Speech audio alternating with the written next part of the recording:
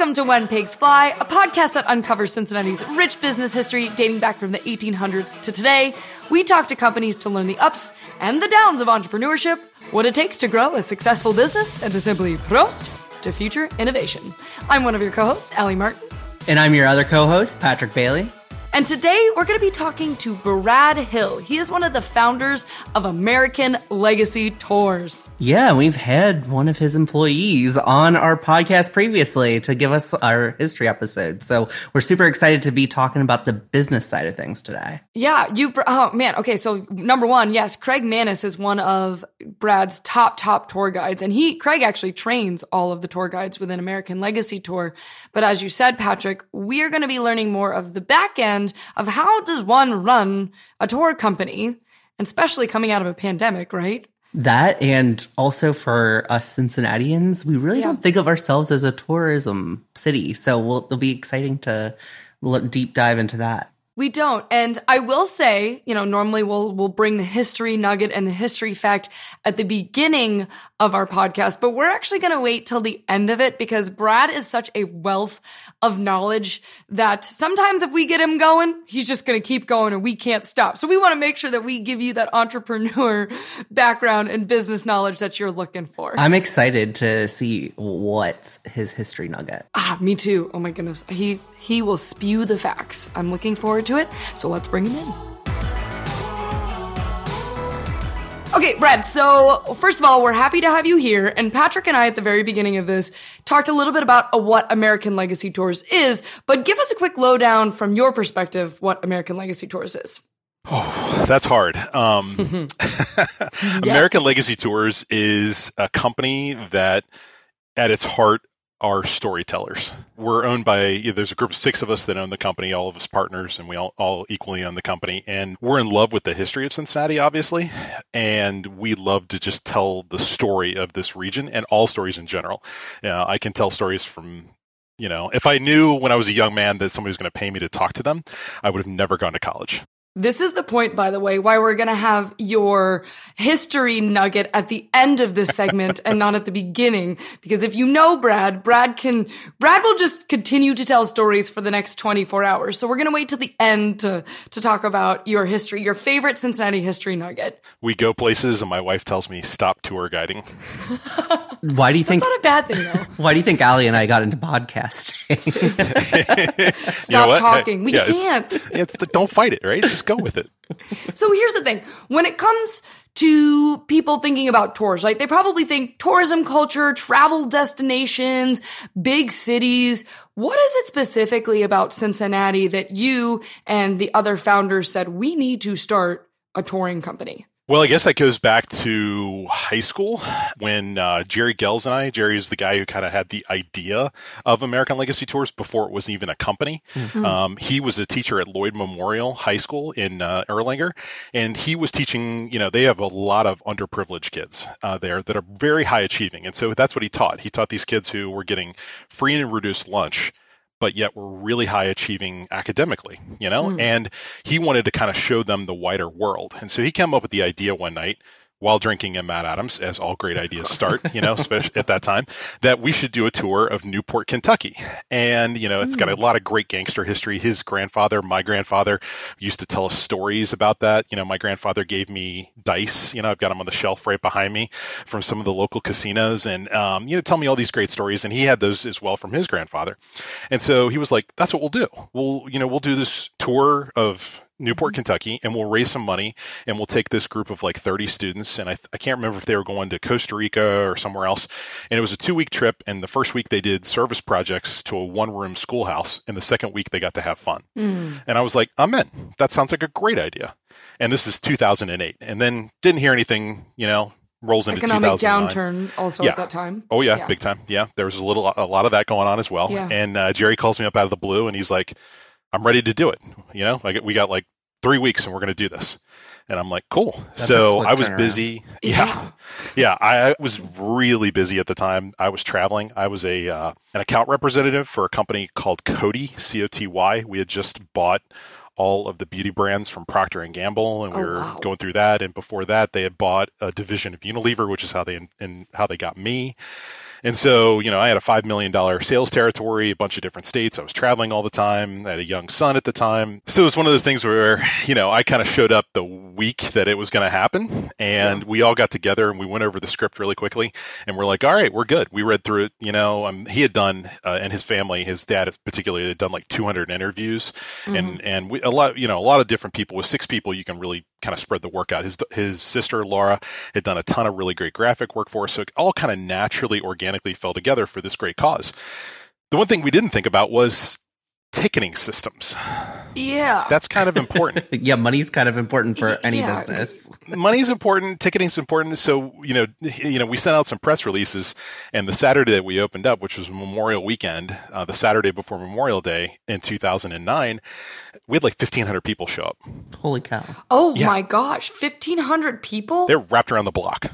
Well, thank God we were starting at what is now today the Dueling Piano Bar at the Syndicate. And so they were more than happy to serve people drinks.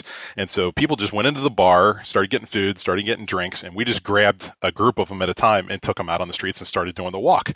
And, at first the city of Newport was not super thrilled with what we were doing. That's not suspicious or anything, right? Hey, just a crowd and a mob of 1,500 people show up at this one location. Hey, everyone sit tight.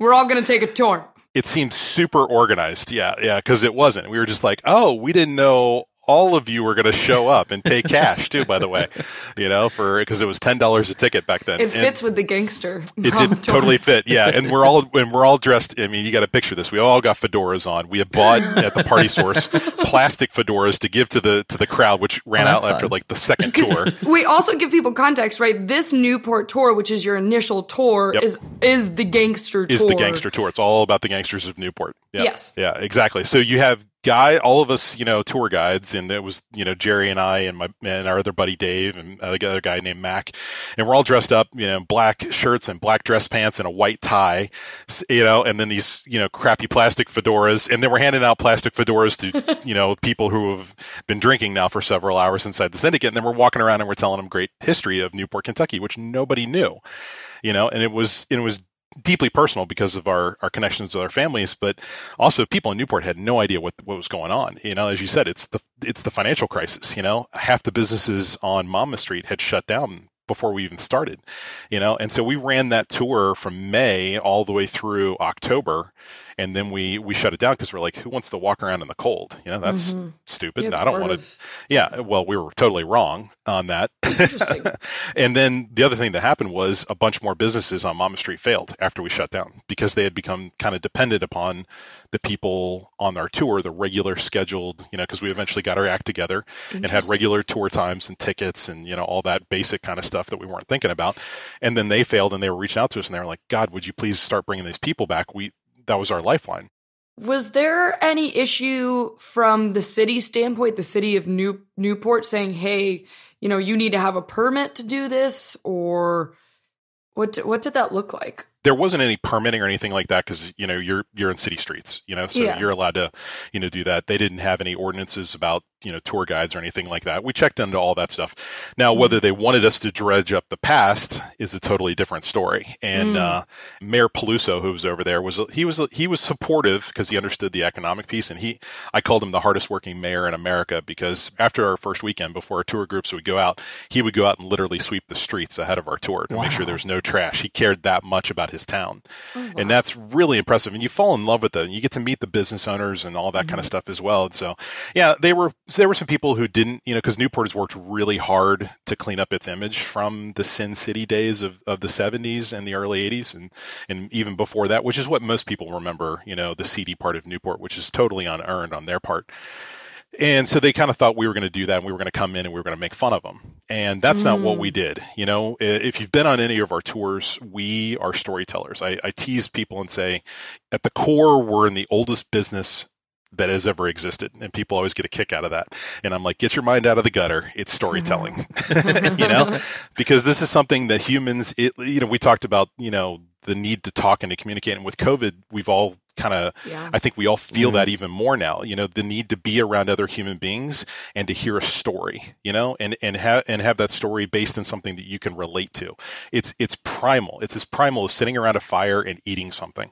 Yeah. And here's the thing. I'm sure there are a lot of bad storytellers out there, though, right? So what does it take to be a good storyteller?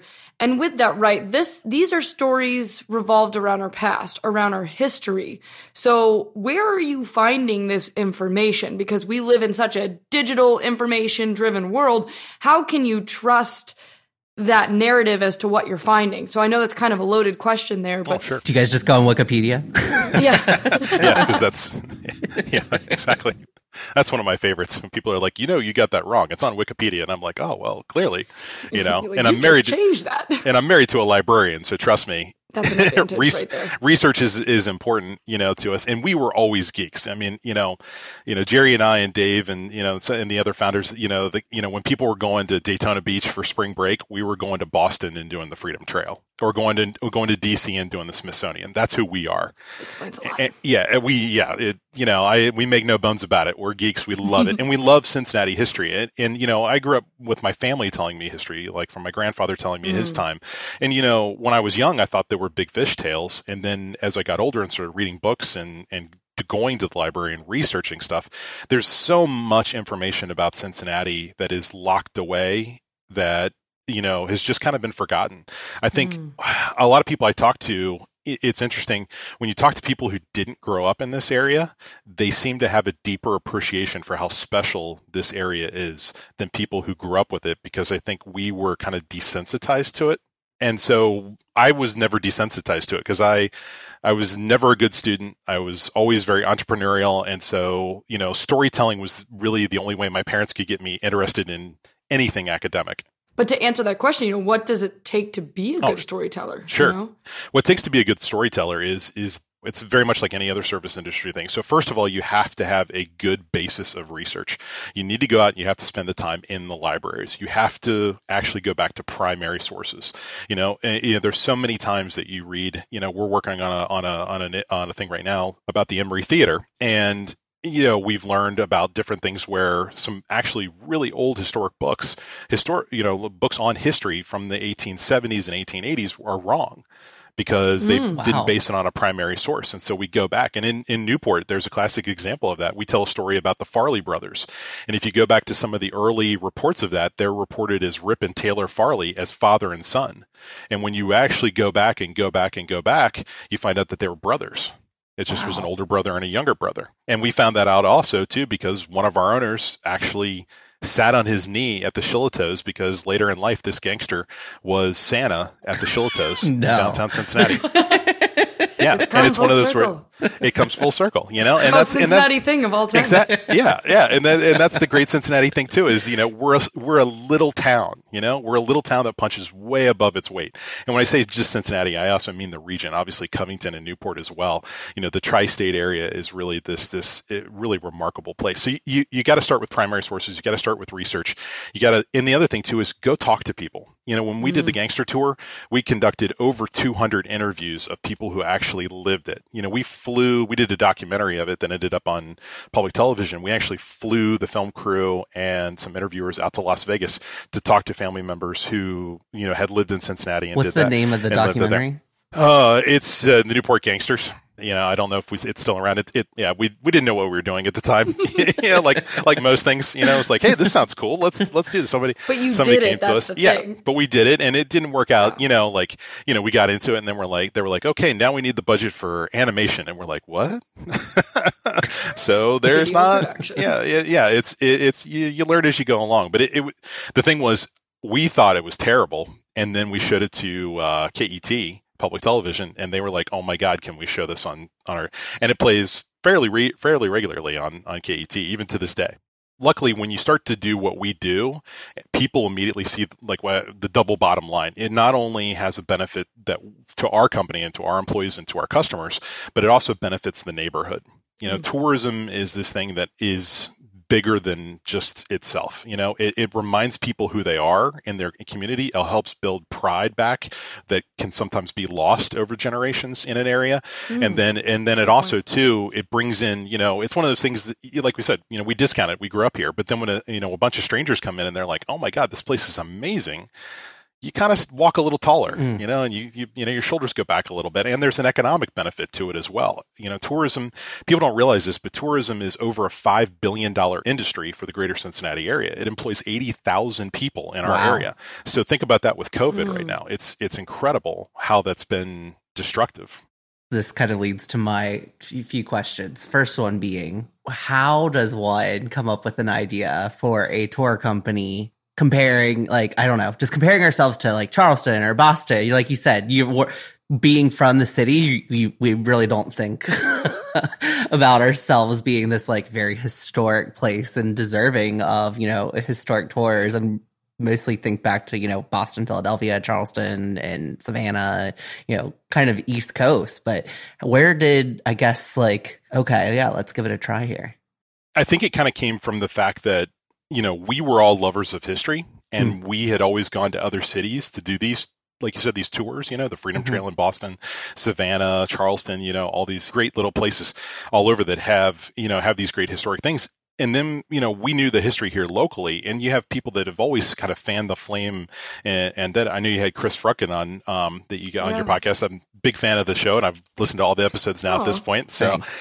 Chris, it's interesting. If you go back and Google, you know, he was the president of the OTR Chamber of Commerce in 2001, probably one of the darkest periods in Over the Rhine's history. Yeah. And when he was interviewed about the future of Over the Rhine in 2001, he said, "This place will be Charleston and Savannah. It will be a tourist destination. Wow. People will live here." You know, and so being humble about that. Yeah, and I mean, he predicted 2001 when everyone else thought that the neighborhood was gone. Yeah, you know, it was irretrievable at that point. And so there's always been people who knew this, you know, and who kept this flame of all this amazing history that Cincinnati did. And when you start to go to these other places, and then you know some of the history, and you don't even have to know all of it, just a little bit. As soon as you start to scratch the surface in Cincinnati, you realize, oh my God, it goes so deep. And then you're like, how could you not tell these stories? What brings people to Cincinnati? You just said, you know, tourism's a $5 billion industry. You know, when I go on vacation, are we missing something? Yeah, right. Like, I'm not thinking like, let's just hang out in the tri-state area. I'm thinking like, let's go to the beach. Let's go to, you know, let's totally. Go no, I get that. Yeah. I mean, you know, we're not Vegas, you know, we're not getting 60 million people a year, you know, coming to Cincinnati, but I think what we already talked about, you know, it's not only the history that I think we discount, but it's also, look at the zoo that we have. Yeah. Probably one of the best zoos in the entire country, you know, and the second oldest in the entire country as well. And the first one that was urban like that, you know, it's an amazing thing. People outside of our area, we just think that's a zoo. Go to zoos in other cities and you're like, that's a zoo? Really? Yeah. You know, they don't have Fiona. So. Yeah, they do not have Fiona. You know, they do not. I mean, it is not as nice. Same thing with the art museum. Same thing with the museums that we have as well. You know, we grew up with all of these great things. And so we're just like, oh, well, that's Cincinnati. And so, you know, we're not a top 5 city. We're a top 25 city, you know, in terms of population. So we kind of think of ourselves as small.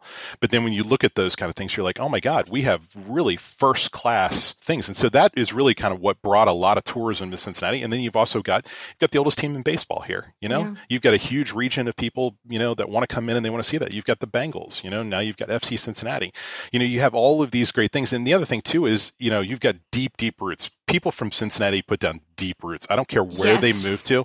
I was talking to a guy earlier this week that lives out in Denver now. And he lives like right around the corner from Jim Borgman, the cartoonist from the Enquirer, who's out there. And there's like this little enclave of Cincinnatians that all live in Denver, and they all just talk about how great Cincinnati is to all the people in Denver. Yeah, exactly.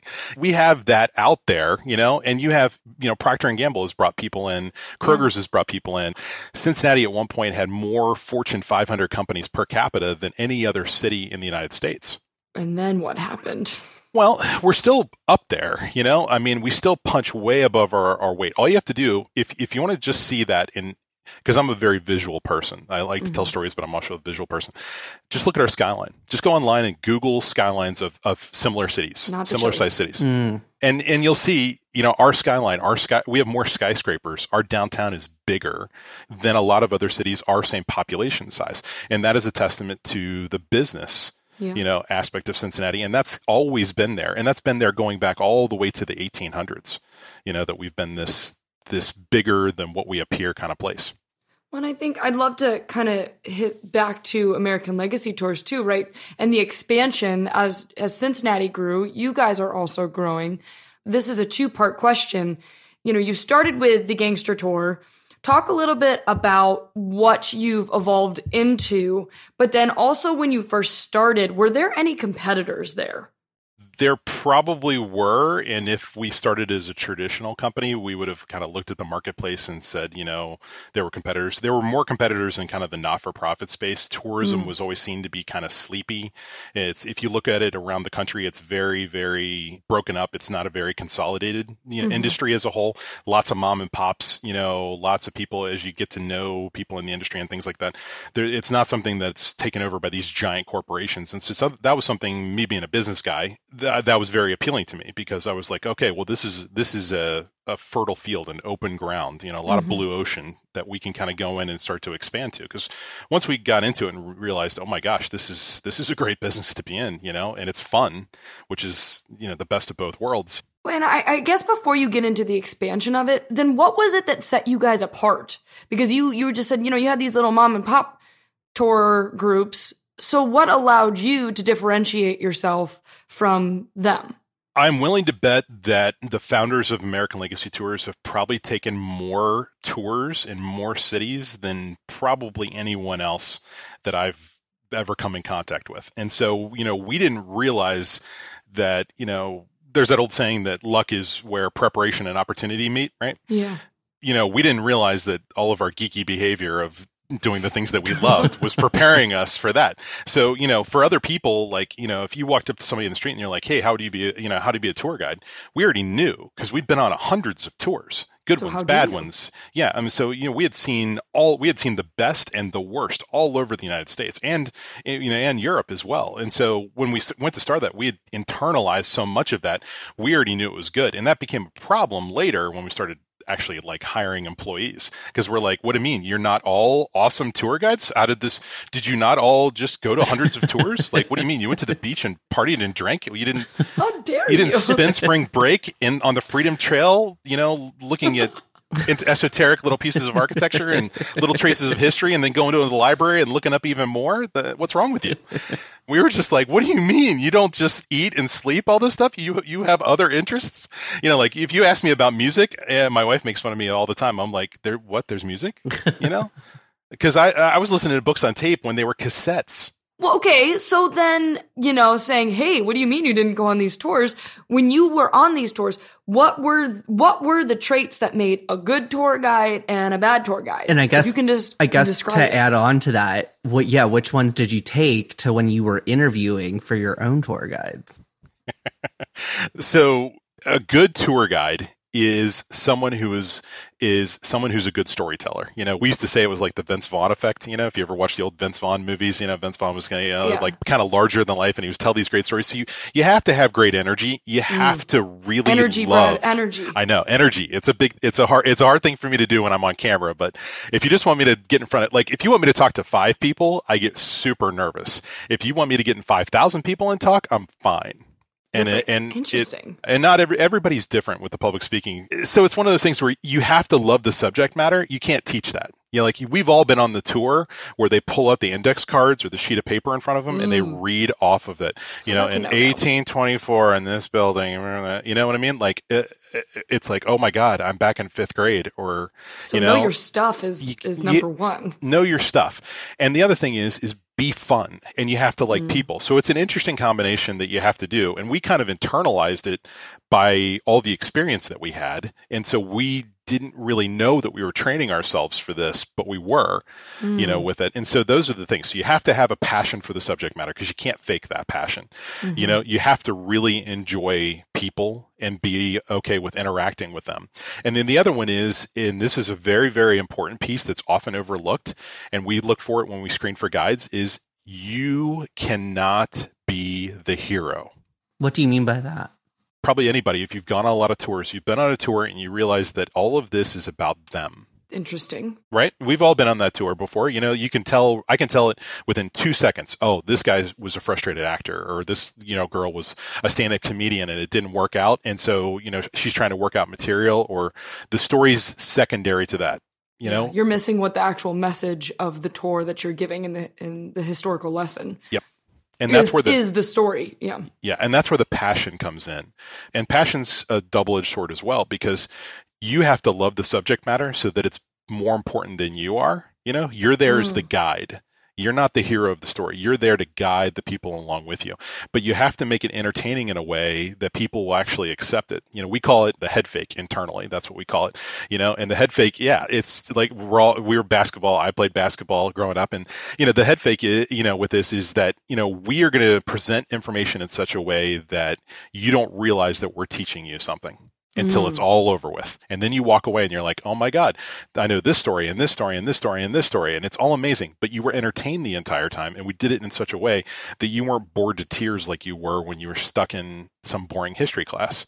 You know, and the way you do that is you focus on fun and you focus on the human element. And that's your product at the end of the day, right? Because what you're doing, you know, you're not selling cell phone cases. Your product is the guide of the story. And that has to be top notch for you, I imagine. Yeah. And there's no patent, you know, or copyright on history. So everybody has equal access to it. So it's a very level playing field. So you're going to have to compete as a business on the other topics, not on the content itself, because everybody has equal access to it. So you have these main characteristics that you look for when hiring.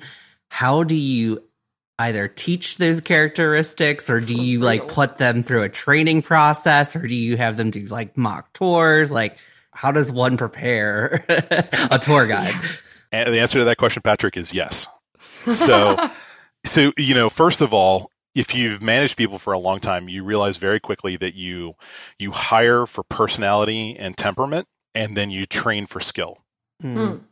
You know, so if somebody is just really good at talking in front of a crowd, but doesn't have all the rest of it, you know, you are going to have a much harder time teaching them to be, you know, compassionate, you know, and compassionate about other people, liking to talk to other humans, and passionate about the subject matter. So if they're just have great public speaking skills, that means nothing if you don't have these other things. So, you know, we try to meet people, and, you know, and we've had tour guides that we hired who were not great storytellers in the beginning, and, you know, and we kind of work them along, because you can learn that piece. You can learn to speak in front of a crowd. You know, you can't learn to be passionate or to care about the humans that are around you. That, at least not in the time frame that we can afford to train people. You could do it, but we don't have 18 years to raise another human, you know? So what is a mock tour? I'm still just like fascinated like about training this, but like, what does a mock tour look like? Are you like, you and the other, you know, original partners like in the group and just like ding ding, like if they yeah, that's kind of how it starts. Yeah, no there's no cattle prods. Yeah, there's none of that. No, it's, you know, when we first started doing tours, we were so much harder on ourselves than anyone else. You know, before we gave our first public tour for the Gangster Tour, for example, in 2009, we probably gave 50 tours to friends and family.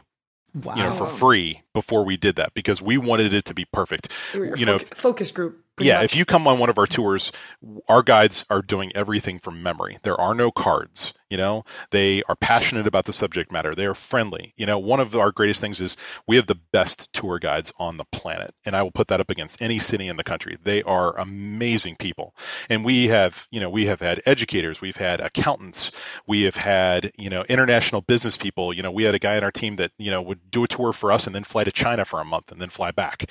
You know, he was not doing that because he was making, you know, he was not getting rich, you know, being a tour guide. He loved the topic, you know, and those, like I said, and he's an amazing human. And so, you know, those are the things you cannot train people for. And he was a good public speaker as well. So sometimes you just hit the lottery. But so it's practice. It's a lot of practice, and it's a lot of kind of gently educating people, you know, on things like, hey, how about you do this a little bit differently? You know, the way you said this. And we've structured in such a way that even the other guides do that. So we're all geeks. Behind me, I don't know if I can probably pull it out. I've got my Mandalorian helmet that I bought that my son was making fun of me about. He's 14. And I was like, yeah, but you don't know. I grew up with this. So we, you know, in Star Wars, there's the master and the apprentice, right? Yes. And that's how we train. So there's a master and an apprentice. You have a master guide who has mastered the craft, and then you have an apprentice that goes along with them and helps to learn the craft until they can become the master, and then they move into a training role as well. Do you have Padawans too? We don't call them Padawans because we figured that was a little too far, but I was really pushing for it. I got voted down by the rest of the partners. The board was like, the rest of the partners were like, yeah, all right, you pull back a little bit, pull back, So that's how we do it. You hire for temperament, you hire these great people, and then you do a master and apprentice, and that's the best way to grow. So yeah, it started off with us in the beginning. Not that we were masters, but we had done a lot of tours, and then we trained people, and then those people trained people, and all of those kind of things, and that's kind of how it was able to grow. We've got 24 tour guides now that work for us. Oh, wow. And like anything, it's repetition, right? So you practice. Absolutely. Now, from a business side of things, how does a tour guide how does a tour company make money and continue to expand, right? Because unless we have flocking tourists like the Las Vegas of the world, if you take the tour once, you might want to take it again, maybe. But is there a cap? There probably is a cap. Although, the way we look at it is, the Reds can get 14,000 people, at a ball game. The Bengals conceivably can get 60,000 if we're lucky. If we're lucky, right? Theoretically, anyway, they can do that. So when we look at that and go, okay, 60,000 people, is a lot of people for a tour company, for a walking tour company. We have much lower overhead, and so there isn't any inventory. There's just the human capital that you have there. And so it's a very, very different business than a lot of businesses have. So, you don't have inventory costs, you don't have that, but you have a lot of people capital, and there's a lot of stuff that goes on, and it's kind of a slow process. So to grow, you have to grow organically. And the best way to do that is through word of mouth, we think. You can definitely go out there and spend a bunch of money on advertising and tell everybody you're the best. I would prefer that your best friend goes up to you and tells you, oh my God, I took this amazing tour and you've got to go. Because one, they're both expensive, but one's expensive in a way that's not obvious. The advertising piece is expensive. You can go out and spend $5,000 on a billboard. Great. Awesome. That's if you got it, that's kind of a way to kind of jump to the top of the line. However, the more expensive piece is that we were dedicated from the beginning of this, that we knew this was going to take years to accomplish. And we knew it was going to take at least 10 years to reach a critical mass of enough people who went on the tour and then told other people how great it was, and that kind of spread. And that's expensive in the time category, not the money category. And we were committed from the very beginning to that strategy. And that's why we named ourselves American Legacy Tours. We have no plans to stay just in Cincinnati. Ooh, I was just about to ask you about that. Now, where do you plan on expanding next besides Cincinnati? That's a little confidential. We're looking at a couple different markets. No sneak peek to our listeners? Well, you can look at the map and just realize, and look around. Like, I'll give you an example.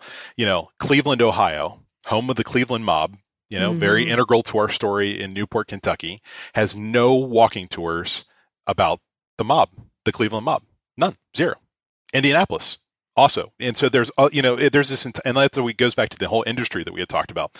Yeah. This industry is very fractured. And so when we did kind of a market analysis, kind of our SWOT analysis, when we finally got our act together, and we sat down and we're like, oh my God, there's all these mid-tier cities, where everyone had the same thought that you guys did. And that was, tourism's for Charleston and Savannah and New York and New Orleans, but not for Cincinnati or Kansas City or Dayton or Columbus or Indianapolis. And my whole thing of that is why?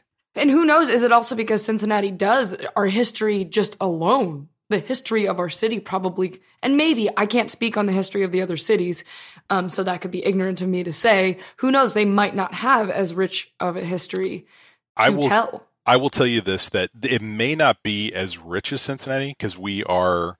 it's overwhelming how much history we have. We joke that Cincinnati is kind of like the secret center of the universe. But I, being a traveling salesman, I had a 5-state area. So when I traveled around, as you can imagine, when I had time off, I did tours, or I walked around and just did my own tour. That there is not a city or a place in the entire United States that you could drop us into that we could not find a compelling story. And we know this, and I know this without being an expert in the history of all those different places. I know this simply because there were humans who lived there. Yeah. And it goes back to that compassion piece. If you are open and you talk and spend time with people for any amount of time, you start to find out that people are fascinating. Just the average person, is a fascinating person, and it's fascinating family history. And so you can go to every city in America and do what we did because there's people there and they have an amazing story. Were they the first at something? No, probably not. Did they have the first steam engine like we did, the first, the oldest baseball team? No, they probably didn't. Do they have all these other amazing stories that they don't? They probably don't. But I guarantee you they have a compelling story that if you put it in the right way and tell it in the right way to other humans, those other humans are going to find it compelling and inspiring. Now, I kind of just want to switch gears back to the business side of things. Did you guys just teach yourselves the business side, or did you guys just fake it till you make it kind of thing? Well, like I said, we started as this fundraiser, and it was very successful. And at the time, I was the only one in the group that wasn't really married at the group. And so all the rest of the spouses kind of got together and they were like, hey, you're spending a lot of time away from home. While we, were supportive and all that, maybe you should make money off of this. And we had already thought about it. Obviously when you saw all that demand, 1,500 people show up from a couple press releases. You're like, clearly there's some pent up demand, right? Yeah. We're not the only ones who love history. I mean, that's pretty obvious. And so that's when we were like, okay, we sat down and we wanted to kind of get together. And luckily, our group was very diversified. We had people in education, we had people in IT, we had people with graphic design. I am an evil business major from University of Cincinnati and Xavier, shout out to both of those. So yeah, undergrad for UC and then got my MBA at Xavier. And I took every entrepreneurial class that the MBA program offered. So it took me like another year of my 2-year program took 3 years because they were like, don't you want to graduate? And I was like, why? I like to read stuff. I was like, no, this is fascinating and let's keep going. This is awesome. Plus somebody else, I was working for Unilever at the time, which is, a sin to say in Procter and Gamble town, right? But Unilever was a great company and they had a bunch of great trainings and stuff. And so they encouraged all of that as well, for it. And so, I was like, no, as long as they're footing the bill, I'm going to stay here and learn as long as humanly possible. And they've got a great entrepreneurship program at the university, at Xavier University. Yeah, and like you said, there's not a lot of overhead, right, to a tour company. So it's a lot of the training, getting the tour guides on the same page, finding the stories that you want to tell. But from, your perspective, you guys are going underground. You have the underground tour. You're going in and out of buildings. What does that look like when you're working with the city? What does that conversation sound like? How do you say, hey, can you give me that key to this really old building that no one goes into anymore and that has a lot of historical value? That comes down to timing. So, we were very, very lucky in the timing of when we tried to do this. So in 2009, we launched the Gangster Tour. And it was very successful in Newport and people very quickly saw, and there were articles written about us and we got the keys to the city and, people were very appreciative of what we did. And, and I'd love to say that was part of the master plan from the very beginning, but it was one of those things where we realized, we were just trying to give the best tour we could. And then when we saw it was helping everybody and filling up restaurants and shops and things like that, and that caught the attention of 3CDC and they reached out to us and they were like, hey, have you considered what was just named the most dangerous neighborhood in America, Over the Rhine? Which is a favorite of ours. Do you want to take 1,500 people and walk around this? They were like, please, would you? Yeah. And so, we were already in, we knew all the history of Over the Rhine. My mom, when she was a little girl, used to go to a Pentecostal church on Vine Street over there, and she grew up in northern Kentucky. And so, we were familiar with that area. My mom's family is from Appalachia, and so there's a long history of Appalachia in Over the Rhine. And so, they've got that familial connection. So we already knew a lot of the great history and all of those kind of things that were there. And there was already the brewery district that was doing tours during Bachfest. And so it was just, and when you get over there, it's the largest intact historic district in America. It's a jewel, now it was a neglected jewel, but that didn't stop it from being a jewel. So what happens is 3CDC talks to us after our first season and says, hey, would you consider developing some tours in Over the Rhine? So we came over to Over the Rhine and immediately we knew about the tunnels. We knew about all the great history, all the, there's just so many stories. The problem was how do you cut it down and create a route and all of those kind of things. And we met Chris, who was there, and we talked about him being such a big proponent and such a visionary for what Over the Rhine could be 10 years before we even got started. So, when you're on the right path as an entrepreneur, things start to fall into place. Not that it's ever going to be easy. It's not. But you get these little signs that like, hey, things are falling into place. This is happening, part of a larger plan. And so everything kind of fell together. We met the owners of Mica 12V. They were like, absolutely. And that's the greatest part of the entrepreneurial journey is you meet other entrepreneurs. And, I think the common misconception from the general public who's never started a business is that all business people are these cutthroat animals that'll cut you off at the knees and try to make a dime off of you. Yeah, that's you, Brad. That's you. Absolutely. Yeah. and it could not be further from the truth. Entrepreneurs are some of the most loving, gracious people you can have out there, because most of them are not doing it to become wealthy. Yeah, there's the Jeff Bezos of the world and things like that, but most of the people are not driven by that. They're driven by the passion for what they're doing, for the community that they're serving, for their employees, for themselves, to build something. Yeah, they believe in something. They believe in something. And so when you come in and you're like, hey, I believe in something too, they're like, that's awesome. How can I help? And Over the Rhine, even in 2009, before Washington Park was renovated, all that kind of stuff, we're just walking through the neighborhoods. I was walking through the neighborhood the one time, and this very, very nice lady who lived in the neighborhood came up and she saw I had a Newport Gangster shirt on, right? And she came over here and she's like, "You're better not be talking about gangsters in my neighborhood." And I said, "No, ma'am, I'm talking about them across the river." And I said, "I'm talking about history over here." And she's like, "Oh," she took my hand and walked me around the neighborhood for like an hour and a half telling me about it. She was proud of where she lived. Oh, and that's infectious. Those are the moments that you remember too. Absolutely. Yeah, absolutely. And you're like, yeah, and you should be proud to live where we are. There's such a great history to it, and sometimes the history's ugly, but that's okay too. As long as you're telling the story of that, I find it very, very comforting. History is one of those things that I find, in all the craziness of like last year and the pandemic, when the pandemic first started, all of us in the company, everyone thought we were crazy. Everyone was like, oh, it's 30 days to flatten the curve. Everyone within American Legacy Tours was telling everyone it's 18 months. And everyone's like, why? And I said, because the pandemic the last time was 18 months. 18, 19, that's how it was. It was 18 months. Knowing the past, obviously, I'm sure has helped your business, right? Has there been, have you set up your business at all from anything that you've taken from past history, from your knowledge? You're like, hey, we need to consider XYZ, even though everybody's doing this, maybe we should do this because history has shown. You bring up a good point on that. We do. We run our business like someone would run their business if they were in the 1800s. Now, it's a tour company and we have the internet and we have all those kind of things, but culturally, that's where we are. It's interesting being in love with history and all that. You realize that some things that we think are static, like morals, some morals are static, thou shalt not kill. Don't tell a lie, those kind of things. Those are static. But the rest of morals and expectations of society are very, very fluid. And so, we're in a period of time where it's all about growth, right? Progress, yep. Forward at any cost. When you start to read history and you go back to older times, to the foundings, to the founding of this country and other countries, especially the United States, it is not so much about growth. It's about sustainability. And it's about survivability. When you grow up in a harsher environment where things are a lot harder than they are right now, those things become more important to you. And so like leading into this pandemic, for example, we were in a far, far, far better position than most of the other businesses around us because we had no debt. Zero.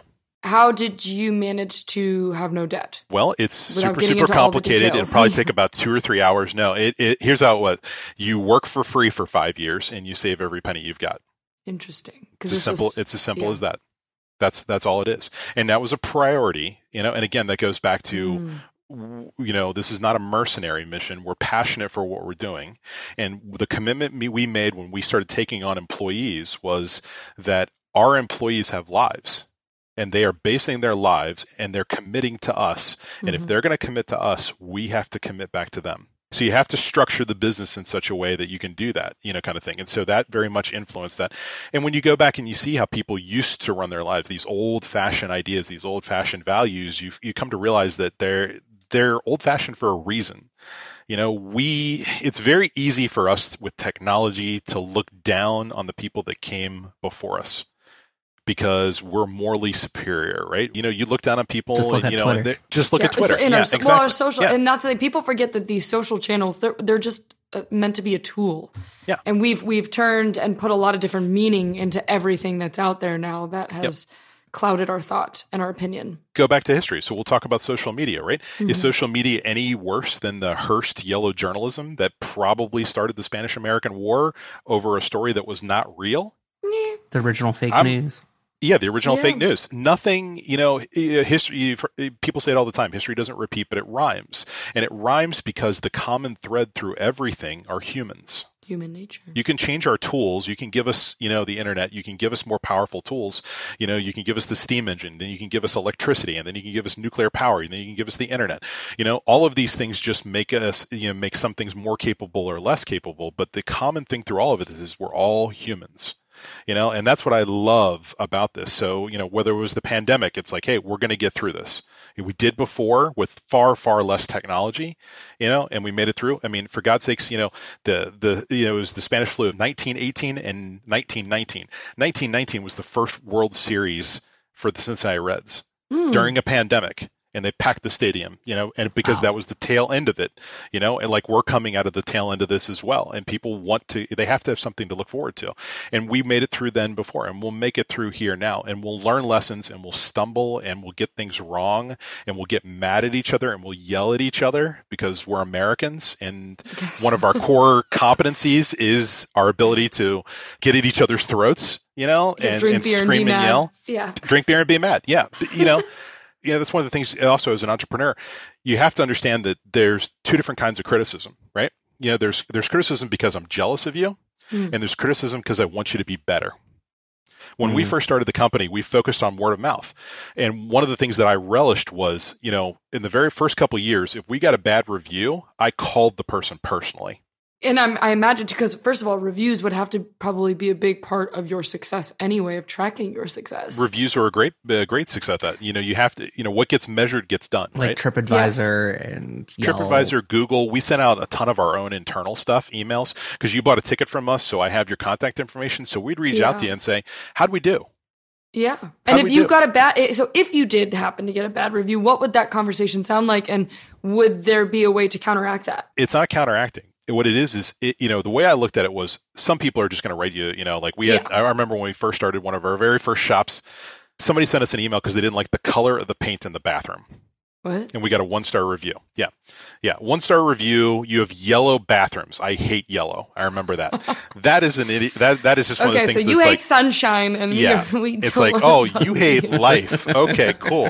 But then there's another one who's like, hey, I went on this tour and I had XYZ expectations and it didn't reach XYZ expectations. So that person, you reach out because that person doesn't hate you. That person wants you to be better. So go embrace that person. So my advice to entrepreneurs is, go talk to those people. You can ask all, Chris taught us, from the very beginning the only question that really matters with your customers is at the end of the day is, would you recommend us to your friend and your family? One Pig Fly listeners, feel free to give us your feedback. Yeah, please. Give your feedback, because that's the people who are caring enough to take the time to send you an email to say you didn't make my expectation. Those people care. The people who don't care are like, see ya. I hate yellow bathrooms. I'm done. Peace out. But the other people truly, truly, truly want you to be better. And those people are rare. We've all grown. We've all been around. And when you grow up as a kid, you see the kids' parents are like, "Oh, you're special. Everything you do is wonderful." And then you had the other parents. Participation awards. Then you had the other parents who were like, "Hey, you did a really good job, but these are the things you could kind of work on if you want to get better." And somebody who wants you to get better is a very valuable person to have in your life. A little bit of that tough love. So with that, Brad, this is your moment. Okay. We're giving you one favorite Cincinnati history nugget. I don't know about that. I was promised at least 45 minutes. So. All right. So we were promised 45 minutes for the whole conversation. Oh, I got that wrong. Yeah. Well, that's probably important. All right. So picking out all of them, I decided to go with one goofy because that kind of matches my personality, with this. And so in researching our tour that's up by Findlay Market, it's called the Under the Market Tour. We might be rebranding the name because we're not totally in love with that name, but we'll see how it works. But one of the great stories that kind of comes into, goes back to the theme of, things are so crazy now, we see reality TV and all that kind of stuff now. And we think, oh my God, it's just about getting attention. Nobody thinks anything through, all that kind of stuff. And I go, no. That's been going on for a very, very long time. And so this is the story. It's the story of the Bellevue House and the Mount Auburn incline. That was there. So Cincinnati's in a basin, obviously, right? It's in a river valley. So as it grows, there's some natural barriers. When you hit those natural barriers, you need a way to get up over those hills and develop the rest of the area around it. To do that, we had inclines, right? So starting in the 1870s, we built the inclines to get people up and over that, but they were all privately funded. And the way to do that was you put entertainment places up on the hills so you could get out of the stinky city so you could enjoy your weekend. And remember, your weekend in the 1870s, 1880s was Sunday. Just Sunday. Yeah, that's that would make your day of rest. That's your day of rest. That's it. Yeah. That's all you got. And sometimes you didn't even get the whole day. So time is of the essence. So these inclines become very, very important because what takes, a 4-hour trip can turn into a 45-minute trip. So they built these inclines. So the Bellevue House, took people up to Clifton. Well, these other inclines that are around there, most notably the Mount Auburn incline, they were threatened by all of this competition. So in 1877, the Lookout House, which was the resort at the top of the Mount Auburn incline, they decided that they would do a publicity stunt and they would import a 3,000-pound beluga whale. What? And put it on display inside. What? A beluga whale? A beluga whale, yes. How the heck did they get their hands on a beluga? train? Did they just leave it in a tank and splash around? Yep. I don't think that'll fly these days. It probably, this is definitely not PETA approved. Yeah. So what happened is they paid someone to capture a beluga whale out of the Arctic Ocean, right? Cold water animal, right? They put it on a train car filled with water and they transported it to Cincinnati. And then they had a special made tank put inside, a 168,000 gallon tank. And then they realized, oh my God, this animal doesn't live in fresh water because it wasn't doing so well. Oh my gosh. So then they just added salt. And I'm kind of thinking they didn't consult the experts at the zoo either. And so what happens is they put salt into it and they just tasted the water till they thought it tasted like salt water. Oh my gosh. They probably killed the whale. They totally killed the whale. Yes, that's exactly what happened. The poor whale. What was did you know the name of the whale by a chance? I don't think they ever named it. I think they just referred to it as the beast or, Yeah. And so what happens is, you bring this thing in and it's not cold. It's horribly mistreated. The promoter that kind of did this whole thing, and I forgot his name at this point because I've got 50 million tours in my head at this point. But, he had sold them on this bill of goods. And so people initially came to see the beluga whale. Well, then it dies, by mid-July in the middle of the summer. You can imagine what that smelled like. And then they realized that this thing weighs, 1,000 pounds. It's so heavy. So then they decide they're going to cut it up and try to sell it to people. Nobody wants it. And it ends up stinking up the place so badly that they had to shut down for almost an entire year and take everything back to the studs. And where was the whale at when they cut it up, and where was it? Still in the Lookout House there in Mount Auburn. Yeah, they did everything in-house. So their publicity stunt didn't really go over too well, their is what you're saying? publicity stunt did not go. It was the ultimate backfire. They should have taken the little whale parts and put it in their competitors, little tram cars. Right? Or hey, let's bring in 5 horses or something to pull up on this. I don't know. Something. Yeah, it's one of those things. Well, the interesting thing about that is the promoter died on the Titanic. And when he died on the Titanic, people around Cincinnati referred to it as the Revenge of the White Whale. Which is probably true. Good. Yeah. That is such a good story. Yeah, that's a good one that we like. The other one I'll tell you guys comes from the same kind of area. So, right next to the Bellevue incline, there was the Bellevue Clifton incline. There was Charles McMicken's mansion. If you went up the incline, it was right on the right. And so that was the original McMicken Hall. Well, as McMicken Hall expands into Clifton and it becomes relocated, McMicken Hall gets located onto the main campus where it's at today. It was changed over to the law, and then it was the medical school. So by the time you get to the late 1890s, with that, what you have going on there is it's a medical school. And so medical schools work on cadaver bodies. And so they used a lot of the brewery tunnels around here to store the bodies and keep them cold. And then what would happen is right next to the beer, because it's in barrels. It's good. It's fine. You're not going to hurt anything. And they'd pull them out, at ice blocks and all that kind of stuff. And so they would do the medical school and things like that. But again, to show you that humans have always been humans, what would happen is some of the college medical students would get drunk and they would Weekend with Bernie some of the bodies on the incline. Oh my gosh. Yes. Yeah. Yep. Oh, actually, I think Greg Hand told that story once to me. I'm sure. That's hilarious. Well, and this is a whole nother, we won't go down this, but Cincinnati actually has strong roots from a mortuary standpoint, our mortuary school. Yes. Oh, that's a whole, we've got an entire haunted tour based around that. I mean, you could talk about that for hours. So with that said, tell people where they can find more information about American Legacy Tours and just quickly list the tours that you offer. Okay. Well, you can find all of our information at AmericanLegacyTours.com. That's the best place to reach us online there. We've got all the social media stuff. You can find all that stuff very easy just Googling us. We're the only American Legacy Tours out there. When we first started, there was like a country music series that was American Legacy concert series, but they're not doing that right now because of COVID, with that. So that's all. And then as far as tours go, we've got a bunch of different tours. We have the underground tours, the ultimate underground tours. We have the tours of the Emory Theater, which is going to be redeveloped by the Children's Theater later this year. We've got 3 different haunted tours that we offer. We've got the gangster tour. We've got the underground tour at Findlay Market, with that. We've got a 1919 tour. We're the only tour company in the United States that has a tour that's in conjunction with a Major League Baseball team. And that's all about 1919 huge. And how that, I could give an entire talk about that.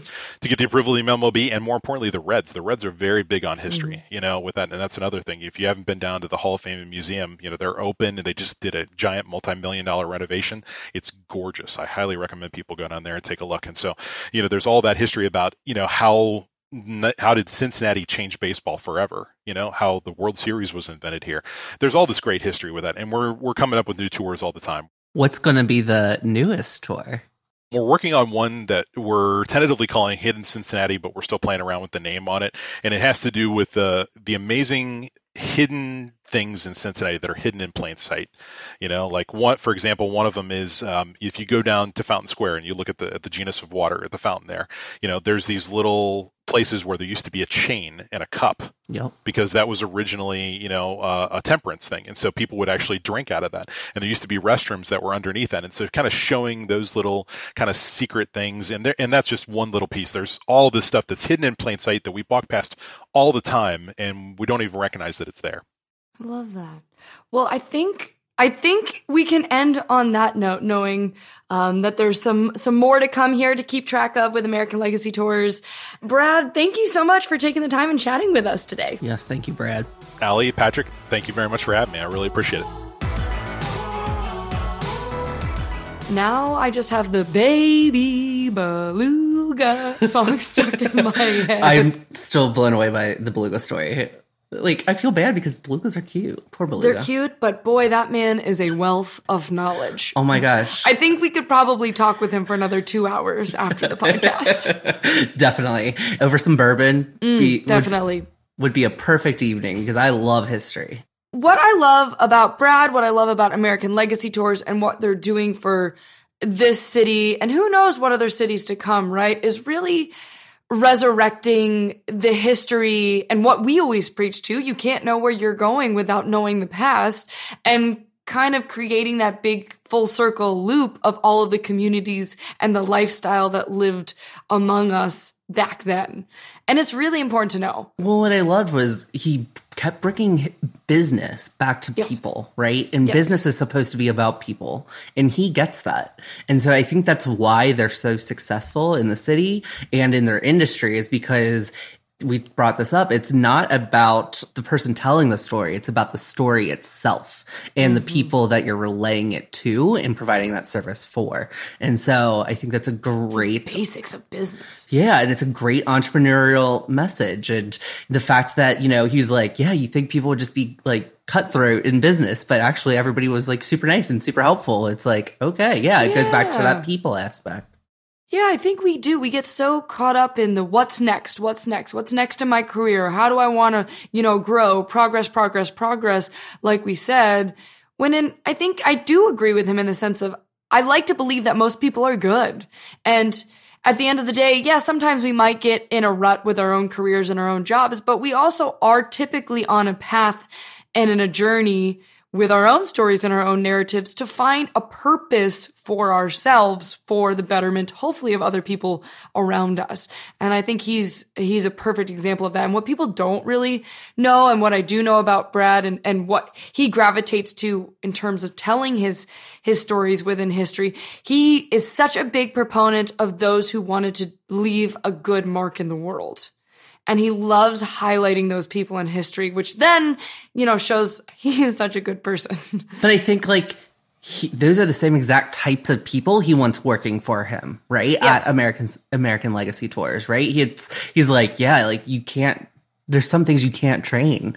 And so usually it's those people that just do it from a pure passion and for a love of people and for a love of storytelling. Stories, because that's the one thing that we can have, that we've all started with way, way back when, the caveman days. And what I will be curious to see moving forward with American Legacy Tours is how they start to incorporate the digital world into their business. We didn't really get a chance to talk about that, but I think that's something I think everybody should keep an eye out for, because the way that and the way, seriously, and the way as he grows, but the way that we storytell has changed. Us as human beings, the way we communicate is still one-on-one, but whether that one-on-one is through a screen or through a paper or in person, it's just a different tool. So we'll see where that goes. And with that, I think this is a perfect time to prost. Shall we prost? Let's prost.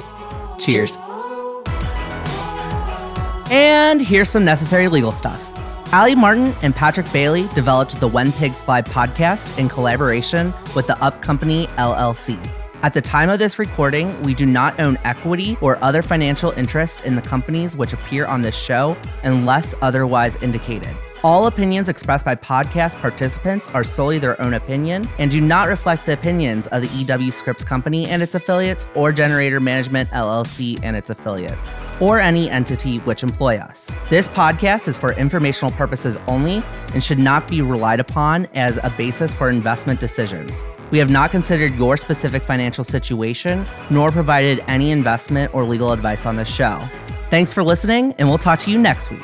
We also want to give a shout out to Claire and Christian of Moonbow.